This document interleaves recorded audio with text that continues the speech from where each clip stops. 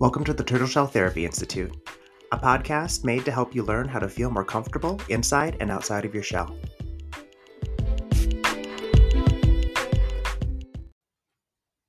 Hello. I'm your host, James Nee Hundley.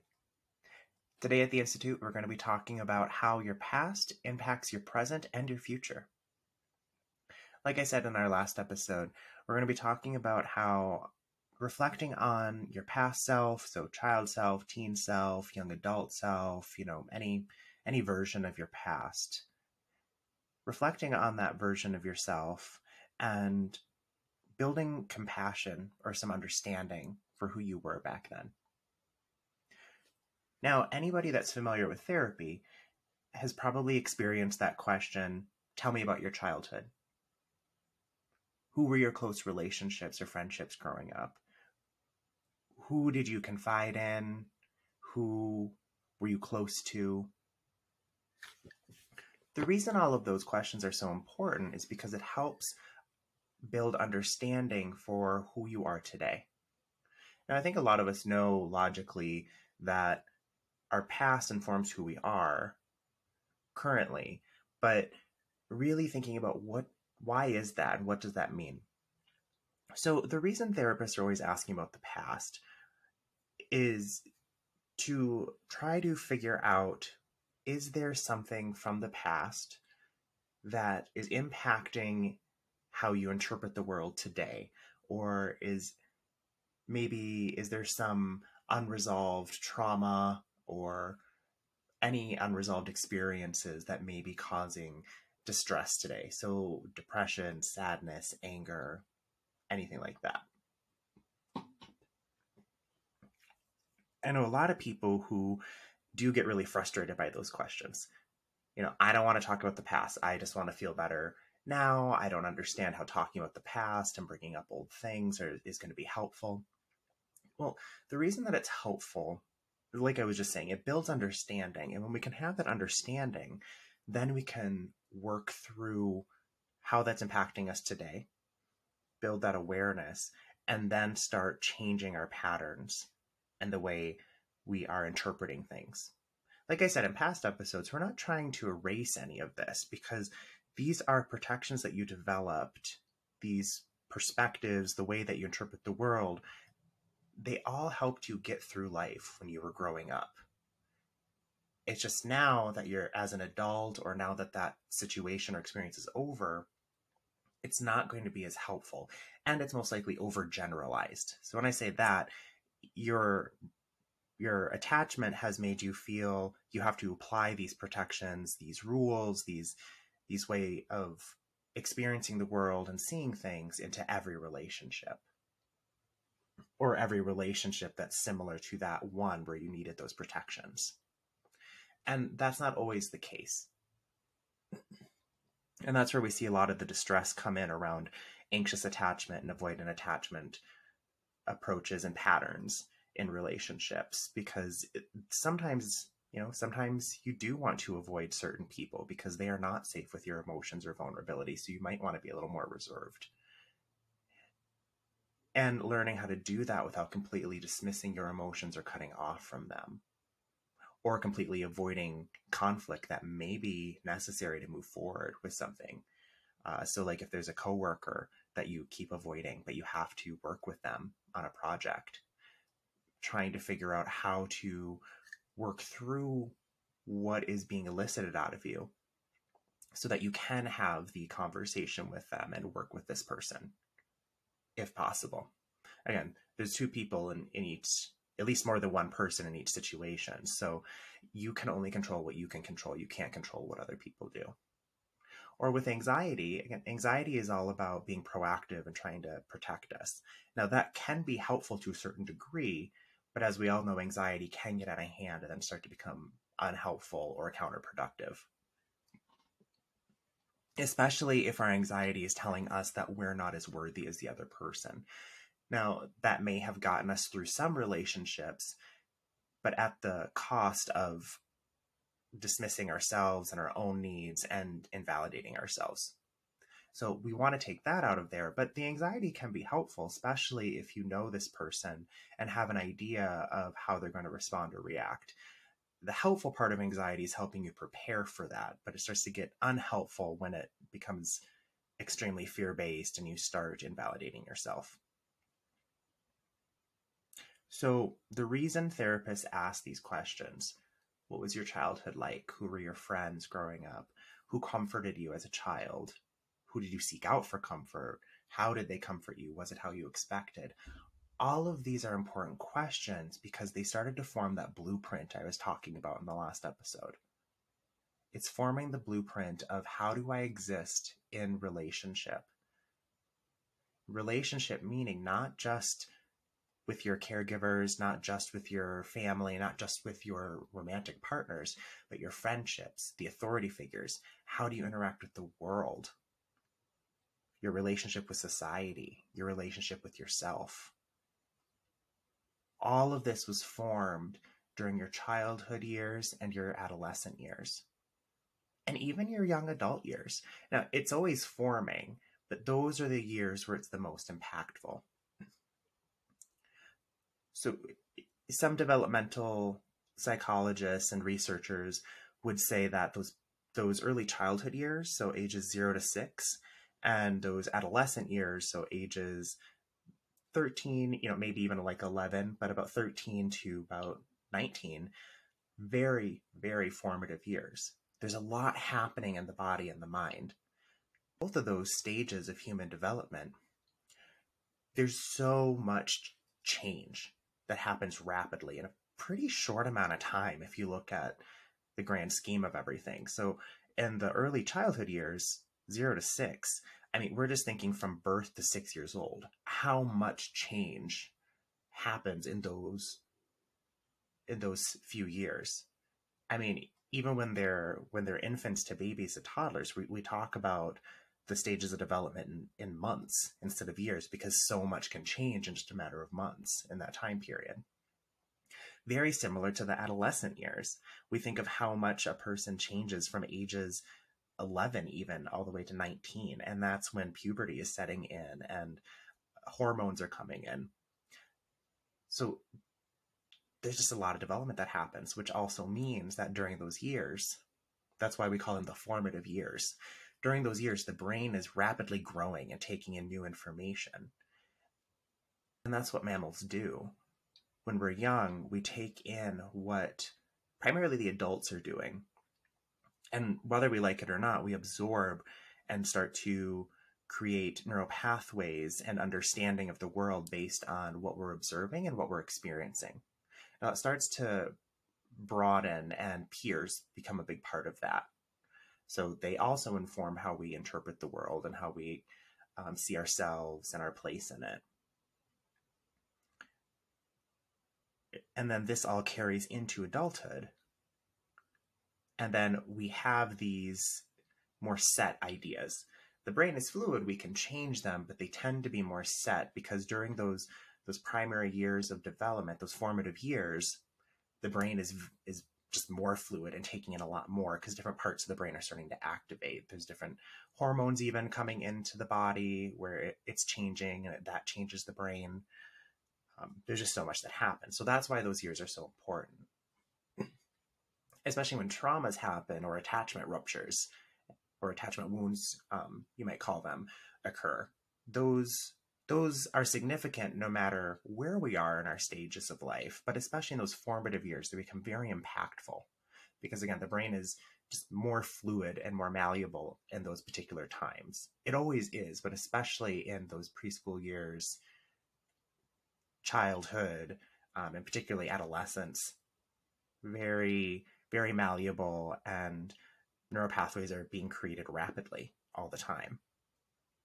Now that can be really intimidating to parents, but remembering the episode about plain family therapy when we had Liliana Balon come and visit with us.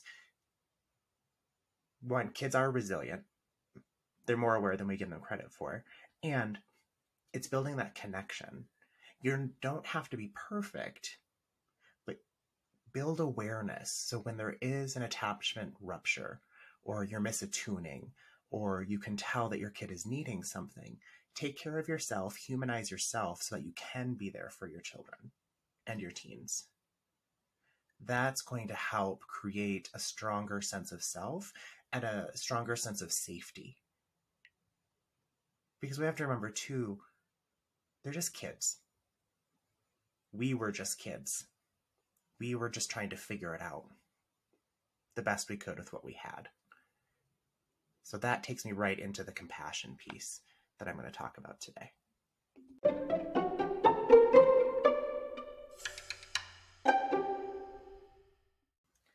Almost every therapy modality that I know of asks about the past and about your childhood and has you reflect on some level how you believed other people saw you as a child and how you experienced yourself as a child, how you experienced others as a child. What relationships were safe, what relationships felt not so safe. How did that impact you? Do you still think about it today? Like I was saying, that all forms how we experience the world and experience ourselves today, which is why therapists ask about it in therapy. So when I'm working with a client, this will happen sometimes. Now, some people come to me specifically for things regarding their childhood, especially since I have a reputation of working with attachment-focused EMDR. But some people come to me for other reasons. They're having a hard time communicating with their significant other, or they just don't feel like they fit in the world, or there's stressors going on at work or in their relationship, and they're having a hard time processing it or navigating it. All of that has to do with their past lived experiences and what they took from that, what meaning they took from that. And when I say that's not to minimize anything.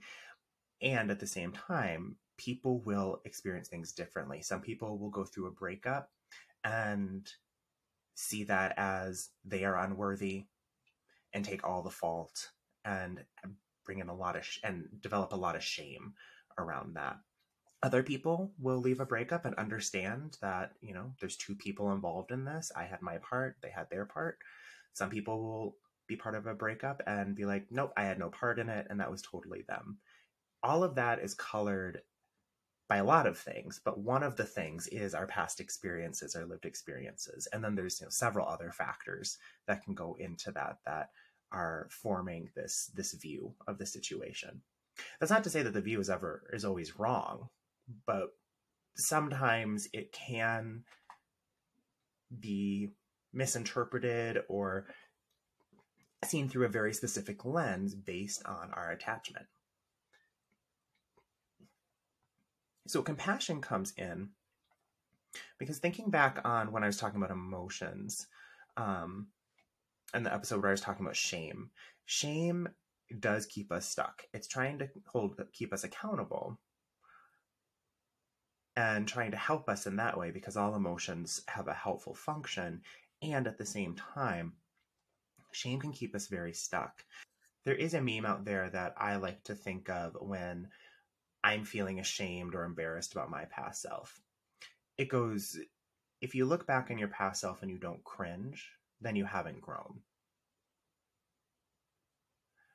I like that because it's working on building compassion for your past self and trying to take that shame out that we all will naturally have sometimes when we look back on our past selves and cringe or feel embarrassed.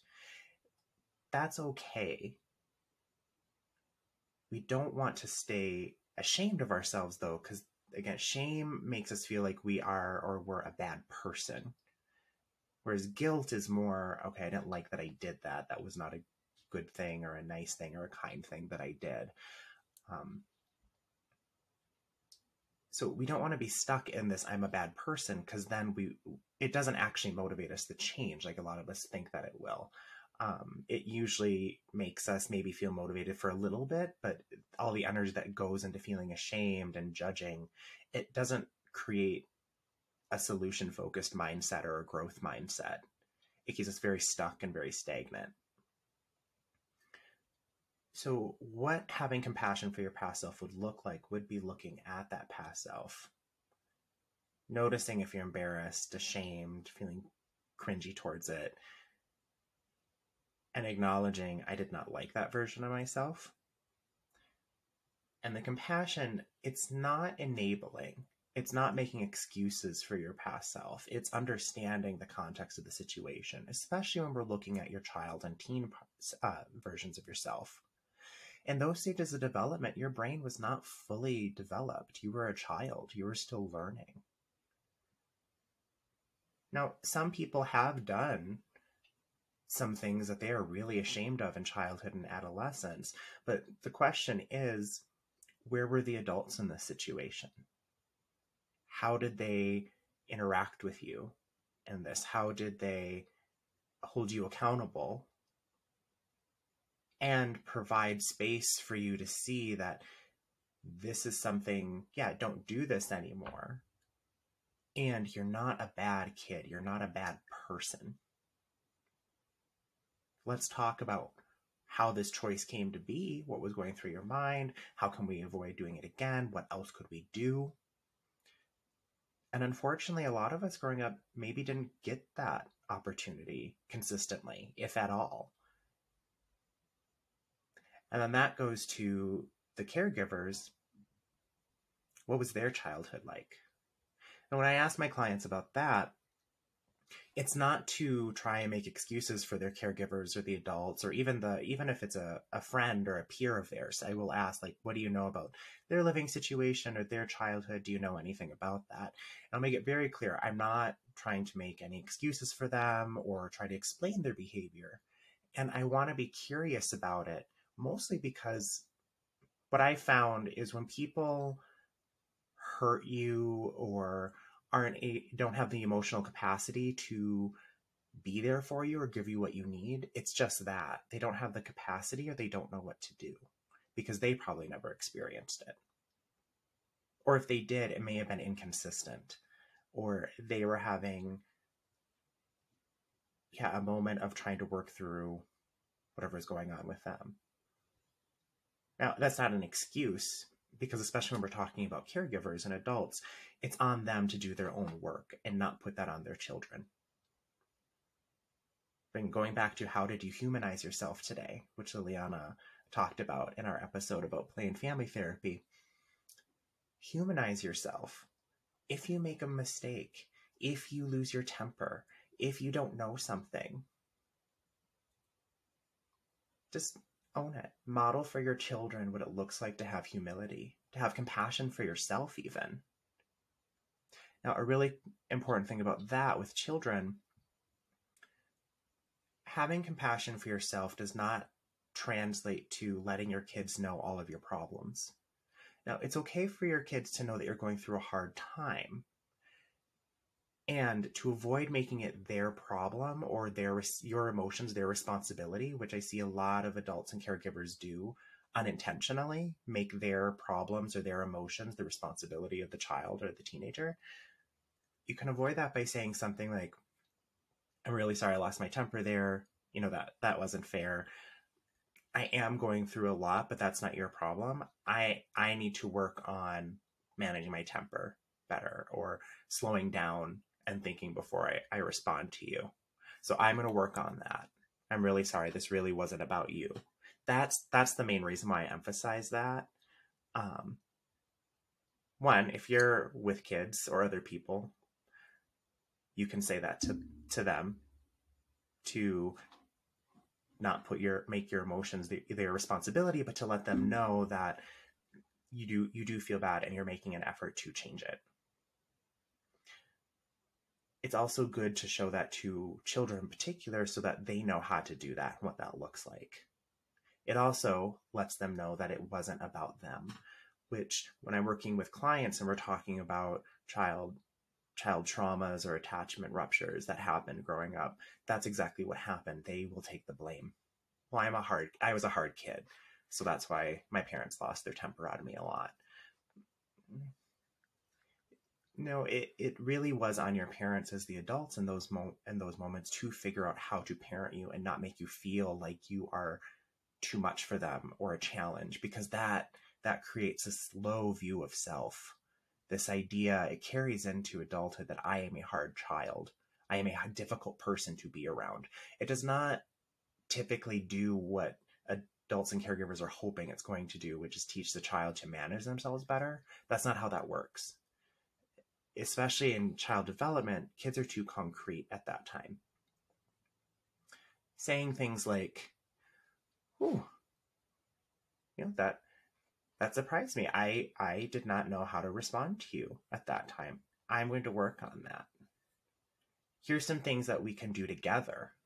It needs to be about togetherness, because one thing I learned in my time as an early childhood mental health consultant is that most of us can't really do things when it comes to other people. It's really difficult to do them unless we've experienced them ourselves.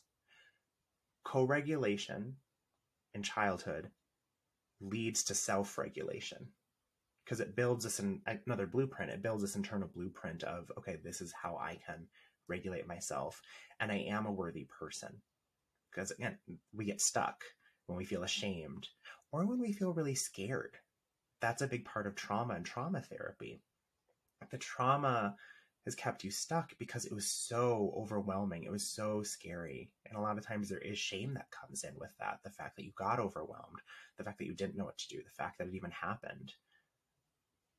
Shame for different people can develop in so many different ways. And that fear and that shame will keep you stuck in these attachment ruptures, these attachment wounds, these traumas.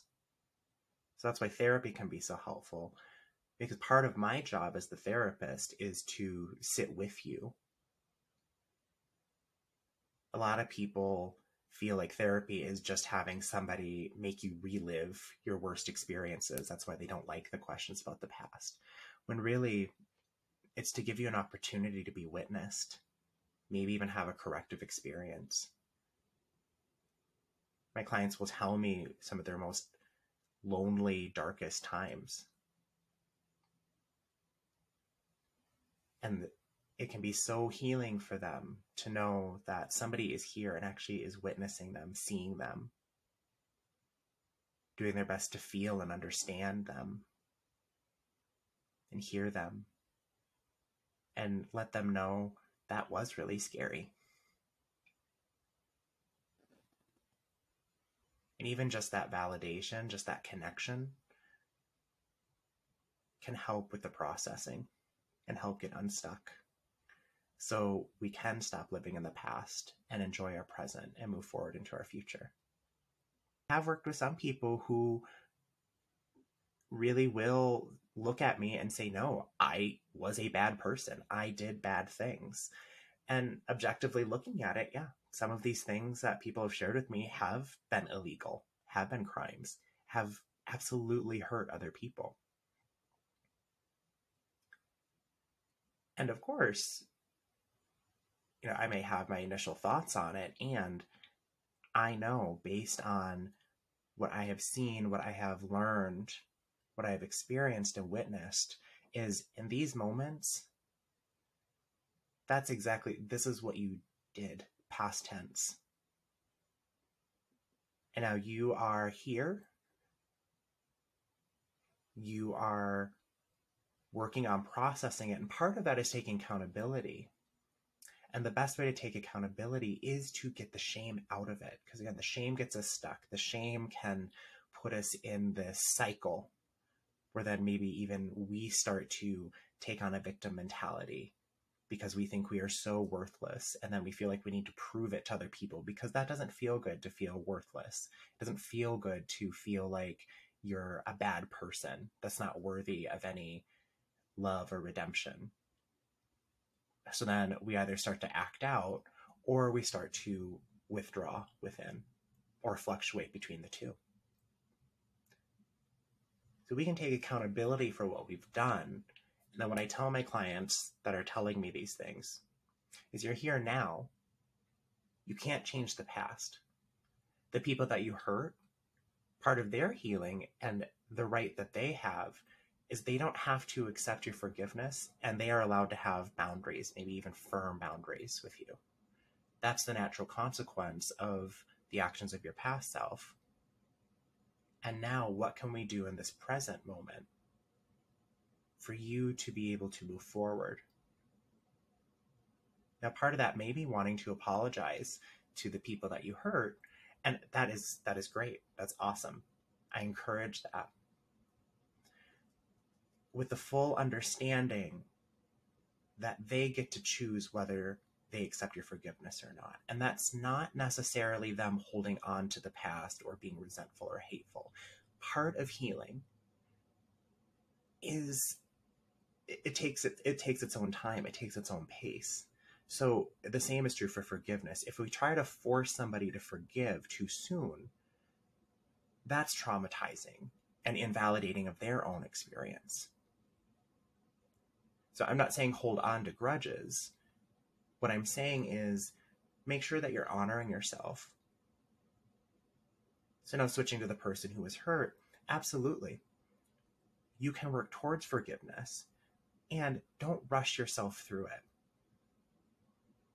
That's something that we'll be talking about in the next episode too, where I interview Kelly Smythe-Dent, an EMDR consultant that I've been lucky to work with and learn from. Pacing is really important, even for things like EMDR that are meant to be fast. Pacing is important because if we don't pace things out, then we don't really heal.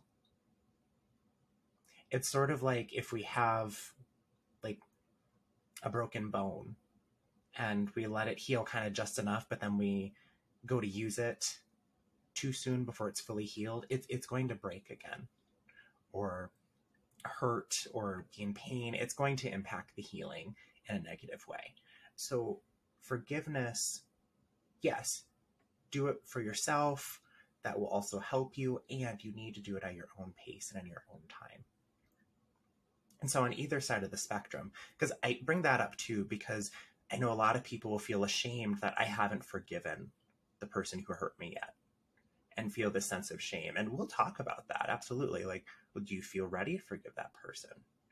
A lot of times there will be at least a part of them that feels like if I do that, I feel like then I'm invalidating my experience. And that's important to recognize. We don't want to ignore that or push that away. We want to understand what healing still needs to happen, if any. Or do we still need to let this wound sit for a little while? Maybe that's part of the healing. There are also some things too, for just being realistic with the things that can happen to people in this world, there are some things too that maybe like we will never forgive. Now, that can sound very defeatist. I know in this culture we have, which I attribute mostly to toxic positivity, this idea that we have to forgive. But there are some things that happen to people that are just horrific. Now, that doesn't mean that the person who did it to you is forever a horrific, horrible person that deserves nothing but good things, because I do believe in the power of change and people being able to take accountability for their actions and have that be part of their own growth and healing. And the person that got hurt,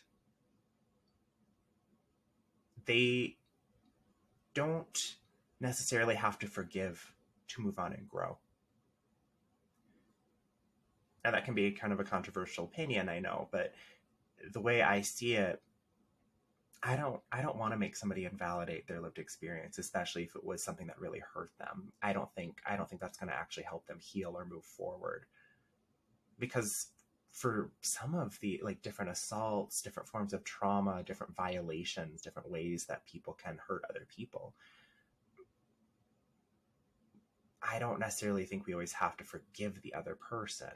And with the healing process, it's maybe looking at yourself, processing through the shame that was created through that experience, either any self-blame or the sense that I can't trust anybody, which if we think about that I can't trust anybody is also a mistrust of myself. I can't trust that I can assess if people are safe or not. So I'm just going to assume everybody is dangerous. Logically, it makes sense as a protective factor, and it's not very functional, and it doesn't lead to a very positive quality of life. So that would be the focus. If the person I'm working with does feel like forgiving their perpetrator or the person that hurt them is part of that healing, I'll absolutely honor that and we will work with that. But I don't make that a requirement. And I find that gives people a lot of relief, because we're going to work on how that experience impacted you, and we're going to work through all of the emotions. And some people do, down the road towards the end of our time, our work together, do decide that they do want to forgive that person, but sometimes they don't, because it's, what is the meaning of the forgiveness? Is this somebody I even have to interact with anymore? Now, absolutely, I do believe that's true for lots of people. Some people, I need that forgiveness to be able to move on. And like I said, I will work towards that if that is what is feeling helpful, and we are both feeling like it's not invalidating your lived experience or making you take responsibility that isn't yours. And I have seen a lot of people be able to grow, feel empowered, and move forward without going through that whole forgiveness process. A lot of times what it looks more like is forgiving themselves for letting it impact them for so long. Because even though from me and my perspective, it makes absolute sense why it would impact you for so long. A lot of people will feel a lot of shame, like they wasted a lot of time with this hurt. But again, it's emotional pain, attachment wounds, trauma. It's all like physical injury. It takes time to heal, and different people might need different amounts of time of healing to really get to a place where they can move forward after the injury occurred.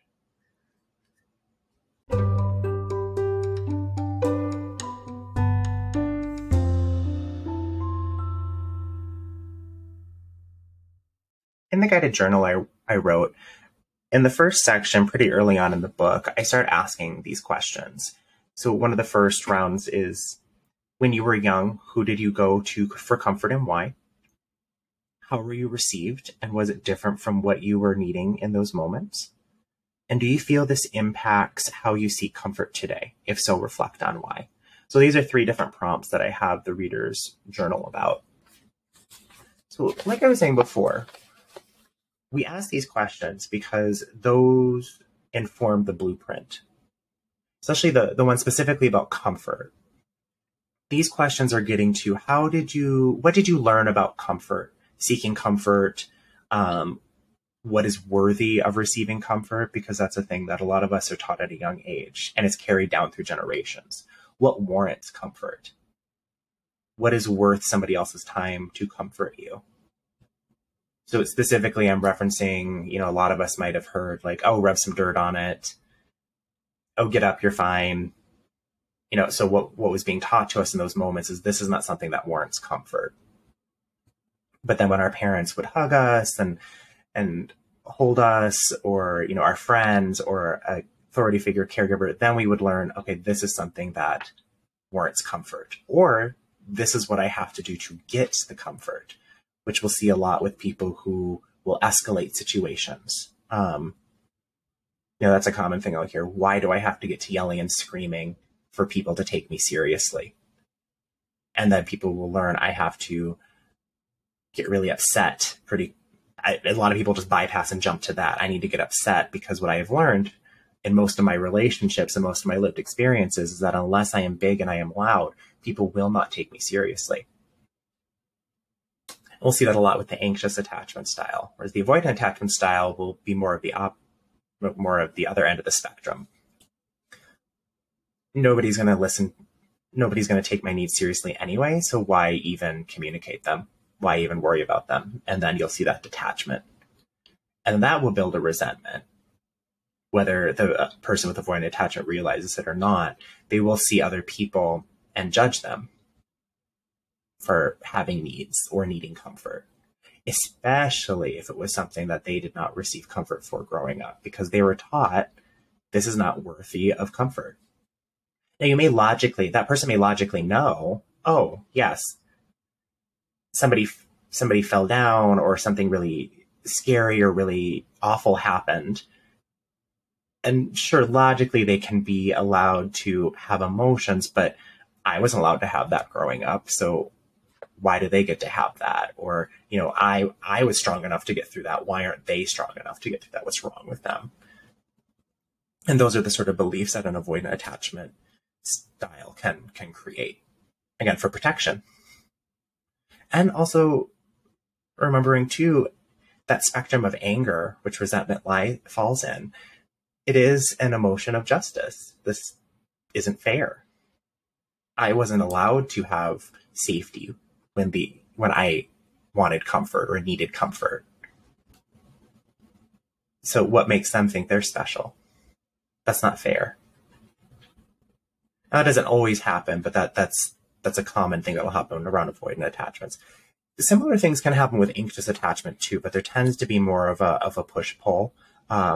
Usually with a person with an anxious attachment, if they build resentment for somebody else's needs, all of that can be true, like I was talking about the avoidant attachment, but then a lot of times guilt and anxiety will come up around that because just feeling bad, understanding what it's like to have their own emotions dismissed. So then feeling bad that then they are doing that too, which then feeds more of that low view of self.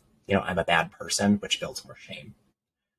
So you can see how with the insecure attachment styles, it can all be formed based on how we received comfort when we would try to seek it out. Maybe take a moment here as you're listening to this podcast. Who did you seek out for comfort growing up? Who were the people that you would seek out for comfort? How did they respond to you? Was it what you were expecting or what you were needing? What did that teach you? Has that carried on to present day? Do you notice those thoughts and feelings coming up, or maybe even remembering those experiences when somebody is seeking comfort from you, or if you are wanting to seek comfort from someone else? When was it successful? Who were your safe people? Who were the adults that you knew you could always go to and they would meet your needs? Did you have any adults or even peers that were like that? Because the peers are just as important. I keep talking about caregivers and adults, but especially as we get older, really peers can impact us at any age, but their input becomes much more valuable to us as we get older, especially once we get into our teen years. Then they become really impactful. We're seeking them out. Again, that's true across the lifespan, but it's particularly becomes more significant as we get older, as children, and into adolescence.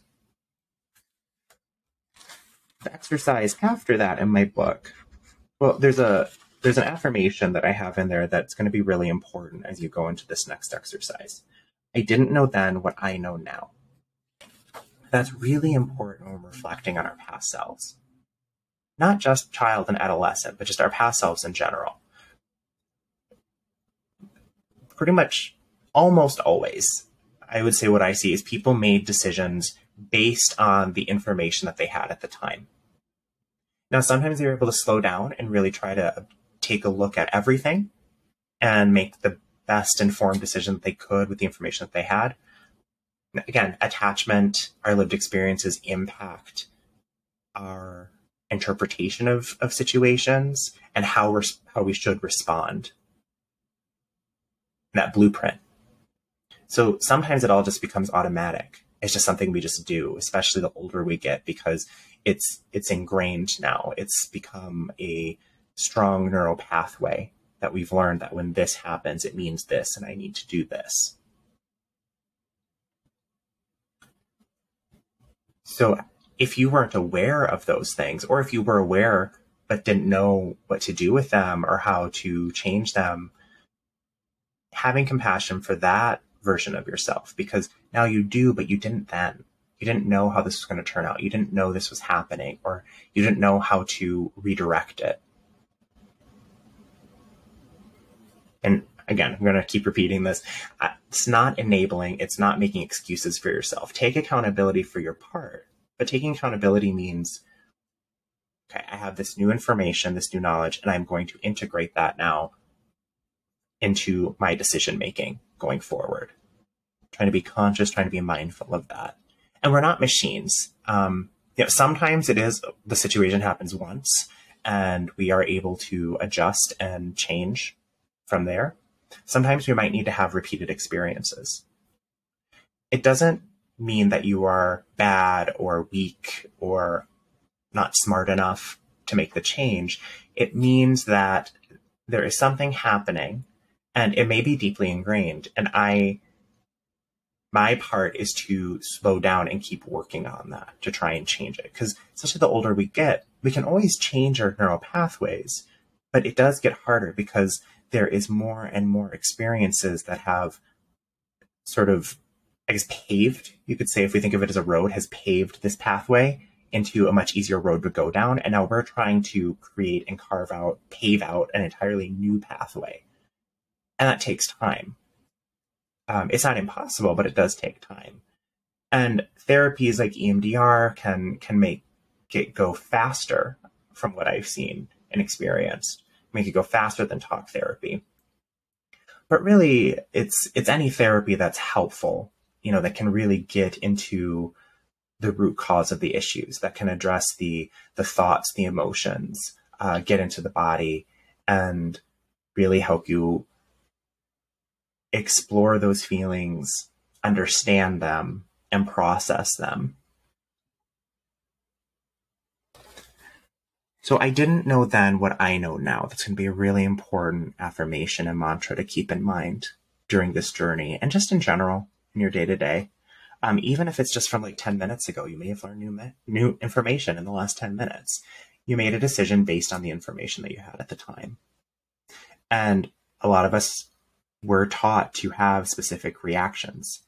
This is happening. I have had experiences that taught me that it meant this and that I have to do this thing. And we're slowing down. We're trying to build awareness, and understanding the past is a big part of that. So the other exercise that I have in my book pretty early on, when we were children, we did not have our adult knowledge. We hadn't had the experiences yet. Think back on yourself as a child, as a teen, and at your present age. What are 3 words that come to mind when you think of yourself in each stage of life? So 3 is kind of an arbitrary number, but I want you to be thinking of more than maybe just like the very first thing that pops to your mind. And some people may not have something that pops to their mind right away, or if you slow down, you may notice there's an image or a feeling, or maybe a straight up thought, like a narrative thought, that does have some sort of descriptions in it if we sit with it. So if we think of our child self, and you could even break this down to different parts of your childhood, because childhood, there's early childhood, there's babyhood, toddlerhood, preschooler, childhood, later childhood, and then getting into like pre-adolescence. So like you could really, so when I say child, I'm thinking anywhere from like babyhood all the way up to ages like 10 or 11. So you could break that up too into different sections or different stages through that part too, and just think of what are some descriptions that I think of when I think of me in that stage of life. Doing the same for your teen self. And so that could be like 11 or 12 all the way up to like 19 or 20. So you can break that up into different stages. But just thinking, when I think of this stage of my life, this age, how do I think of myself? And I don't have this on here, but if you really want to extend that, how do I believe or know how other people experienced me or saw me? Now, that one, it's important because if you talk to most people who knew you growing up, adults, kids, or peers, I guess they'd be adults now, but peers, they're going to have some sort of narrative about you. That's just what we do as people. They're going to have some thought about you, and that may or may not be true. So that's where you want to take that in. Like, take it in, like, was that true? And keeping in mind, other people have their own attachments. They have their own psychology that influence how they interpret the world and their perspective, and how they remember things, which may or may not be accurate. Human memory is one of the least accurate forms of recalling information, because it's so painted by emotions and our perspectives and our attachment styles. So do take it with a grain of salt, but it could be helpful. I think it can mostly be helpful because most of us do have a sense of how certain people experienced us. Usually the people that had the most negative reports of how they experienced us is what sticks with us. And so it's also important when somebody has a positive recollection of you to also be able to entertain that and take that in. That can also be possibly true. Don't just dismiss either right away, but also don't take either as like extremely like true. Because a lot of people too, when they recall what you were like when you ask that, or even if you ask people, what am I like now? They tend to give sort of a all or nothing, either or answer. So either like it's all good or it's all bad. Maybe we get some neutral, but most people are more complex on that. Like there's a mix of things. So doing all of this too for your present day and seeing, are there any similarities? Are there any differences? Are there things that I've decided or I have believed other people who have stated that, okay, this is just a core part of who I am? And not totally dismissing that. And at the same time, opening up to, is this still true? A lot of people say this about me. They think this is true about me. Is it actually true, or is that an old narrative that maybe was true in the past, or maybe was never true? It can be really powerful to just sit and reflect. And then as you do that, you'll start to notice, or at least get curious about, well, is this why I do these certain things or act this way around certain people because of this narrative that either I created for myself or other people put on me that may or may not be true, but is probably like somewhere in between. Yeah, that's just a good exercise to try as you are getting to know yourself, trying to understand your attachment styles. Now, I realize that as I'm talking about this, it's coming across very much as like, love yourself, love your past self. So just repeating, take accountability for your actions. And having compassion doesn't necessarily mean you're not allowed to be upset with your past self or maybe even dislike a past version of yourself. What it means is trying to have understanding. Now, I think having that anger, that frustration, the sadness, I think that's all an important part of the process. It's a grieving process. You're grieving who you once were, and you're grieving that you wish you knew then what you know now. That grieving process, I think, is one of the main ways to get to a level of acceptance. Again, so acceptance is not a resignation of, well, this is just what happened, get over it. It's acceptance is understanding this happened. And especially when we come to trauma or tragedies, it was awful that happened. You may never be happy or okay with what happened. We don't need silver linings and things. When you've gone through something awful, we don't necessarily need to think of the silver lining or the lesson, because that can invalidate the experience and then keep us stuck and actually have the opposite effect, where then we're not actually processing it. Because like I was talking about with forgiveness, we're moving too quickly through it. We're going out to play soccer when our ankle is still healing. We're not ready yet.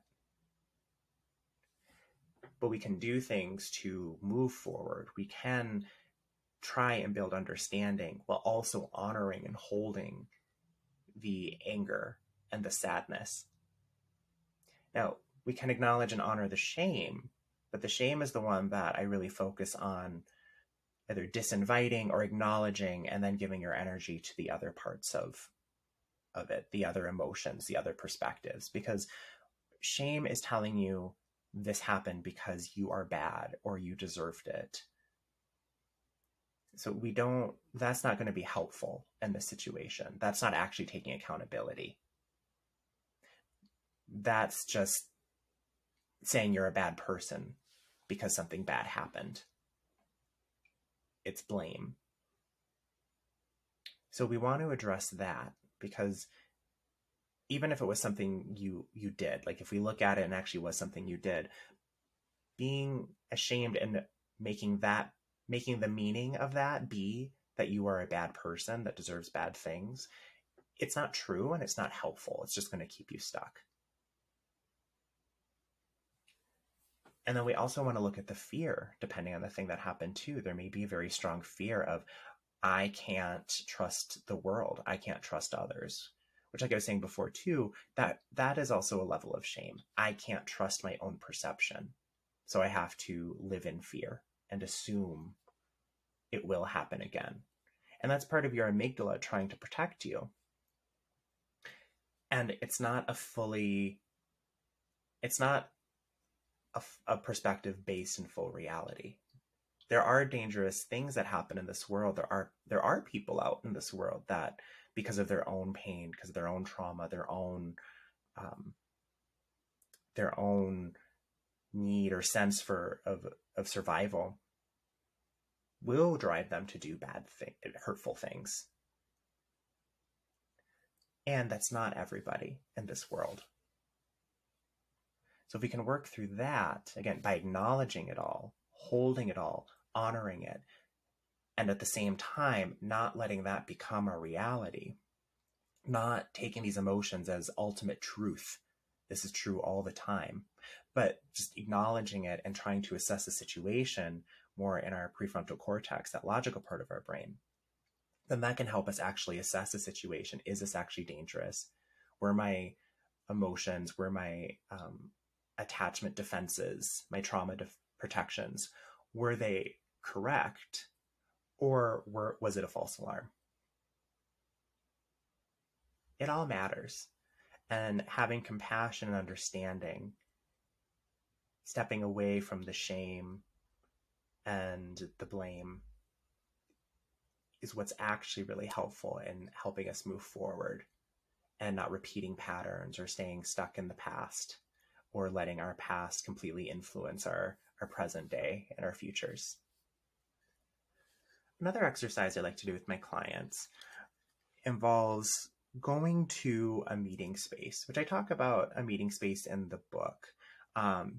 Essentially, the meeting space is a place in your mind that you can go to interact with either different parts of yourself, different emotions. And I also will use it to have my clients go back and interact with past versions of themselves. So that may be a child version of themselves, adolescent. It may even be a version of themselves from last week, depending on what we're talking about. But what I have them do is go there, and we'll start off with, what are some things you would like to tell that part of yourself? We'll just start with all of the things too, and then we start to build understanding.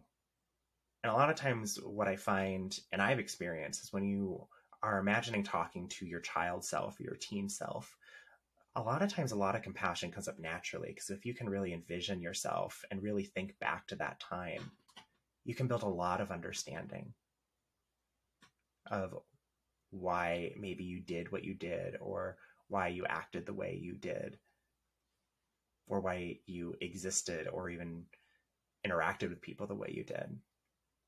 And it can be really powerful, especially when we make space and we slow down, and you can envision giving your child self, your teen self, or past self, whatever age or stage of development they're in, and giving them that comfort and compassion that you were needing and didn't receive. Naturally, especially when we're working with child parts and adolescent parts, there can be a lot of grief that comes up and a lot of sadness, maybe even some anger, because why do I have to do this for myself? Why couldn't anybody do this for me at the time?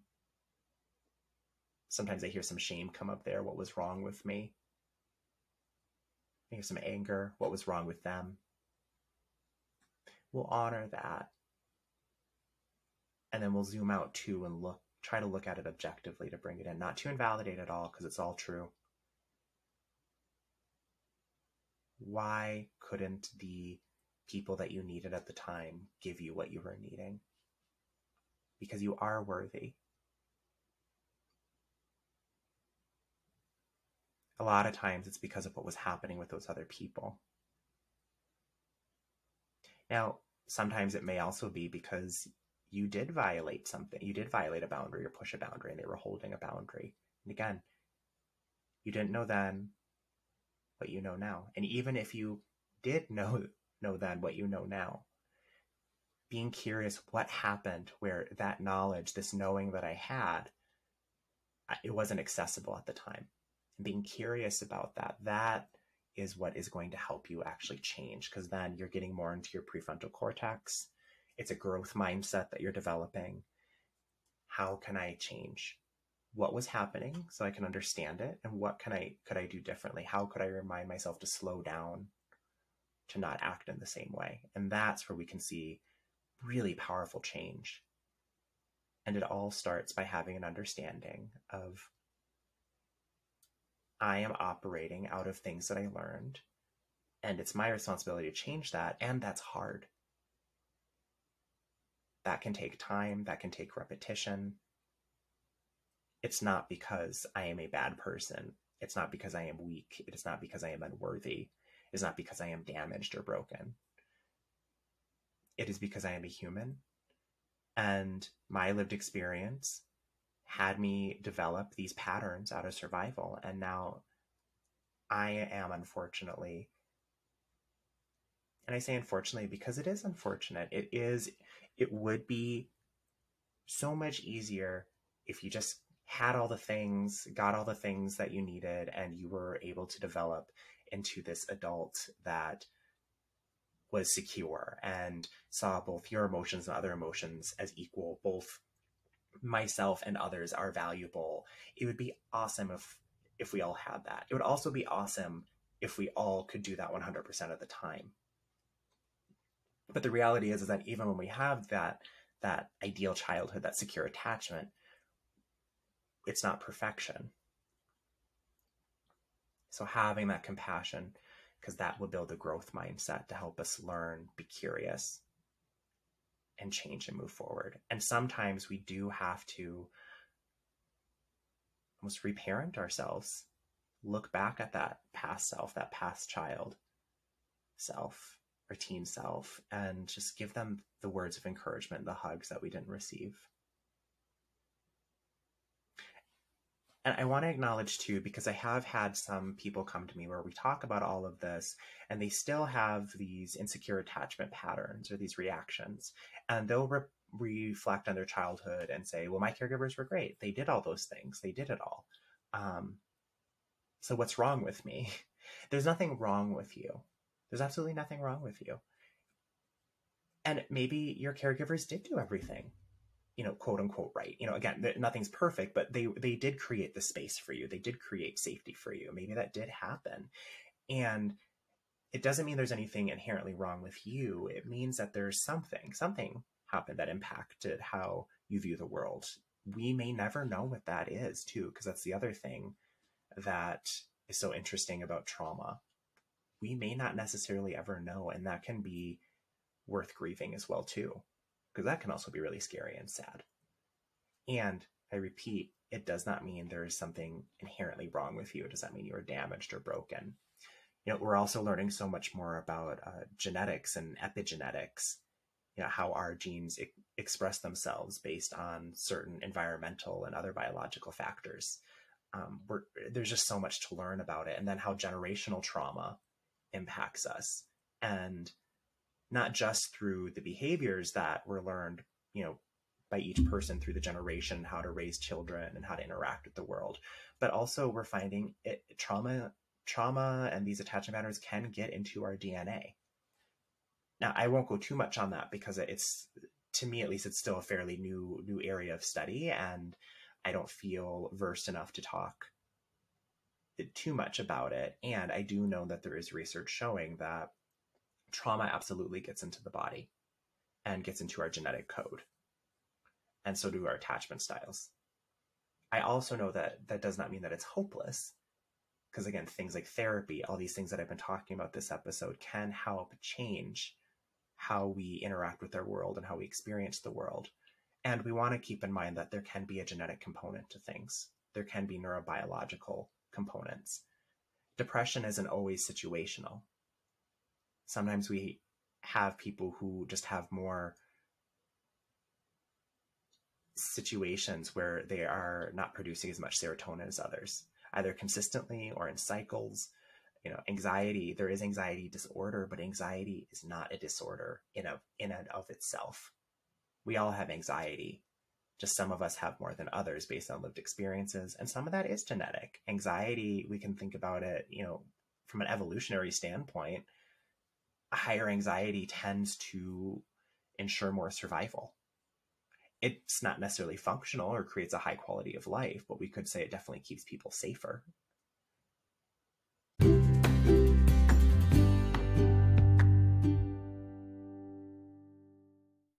So, a lot to think about when having compassion for our past selves. And the main takeaway from this episode, I hope, is that having compassion for your past self, no matter how distant or how recent, it's not making excuses for yourself. It's building understanding and getting into a growth mindset of how could I change? How could I respond differently? How could I think about the situation differently? Really important, do not invalidate your initial interpretation or how you're experiencing the situation. Do not invalidate that, because that'll be counterproductive. It's going to do the opposite of what we're wanting. We'll hold that as a possibility of what happened, and then open it up to other possibilities too, because it might be true. You might be experiencing somebody who is being rude to you or cruel or trying to hurt you in some way. That is a possibility. And we don't necessarily want to go into each situation assuming that to be true. You may have done something that hurt somebody or made somebody uncomfortable. That may be true. And we don't want that to just be our first assumption and go with that as true. We want to be able to explore other possibilities before we decide what is true and what is not true. Well, I hope today was helpful and gave you some good food for thought and things to reflect on and some things to try as you're continuing your journey to feel more comfortable inside and outside of your shell. I hope to see you next week, where I'm going to be interviewing Kelly Smythe-Dent, an EMDR consultant who I have had the pleasure to work with and learn from. And she will be talking to us about EMDR therapy, her humanitarian work with EMDR, and just all the different ways that EMDR can help a full spectrum of traumas. Have a great week, take care, and hope to see you soon.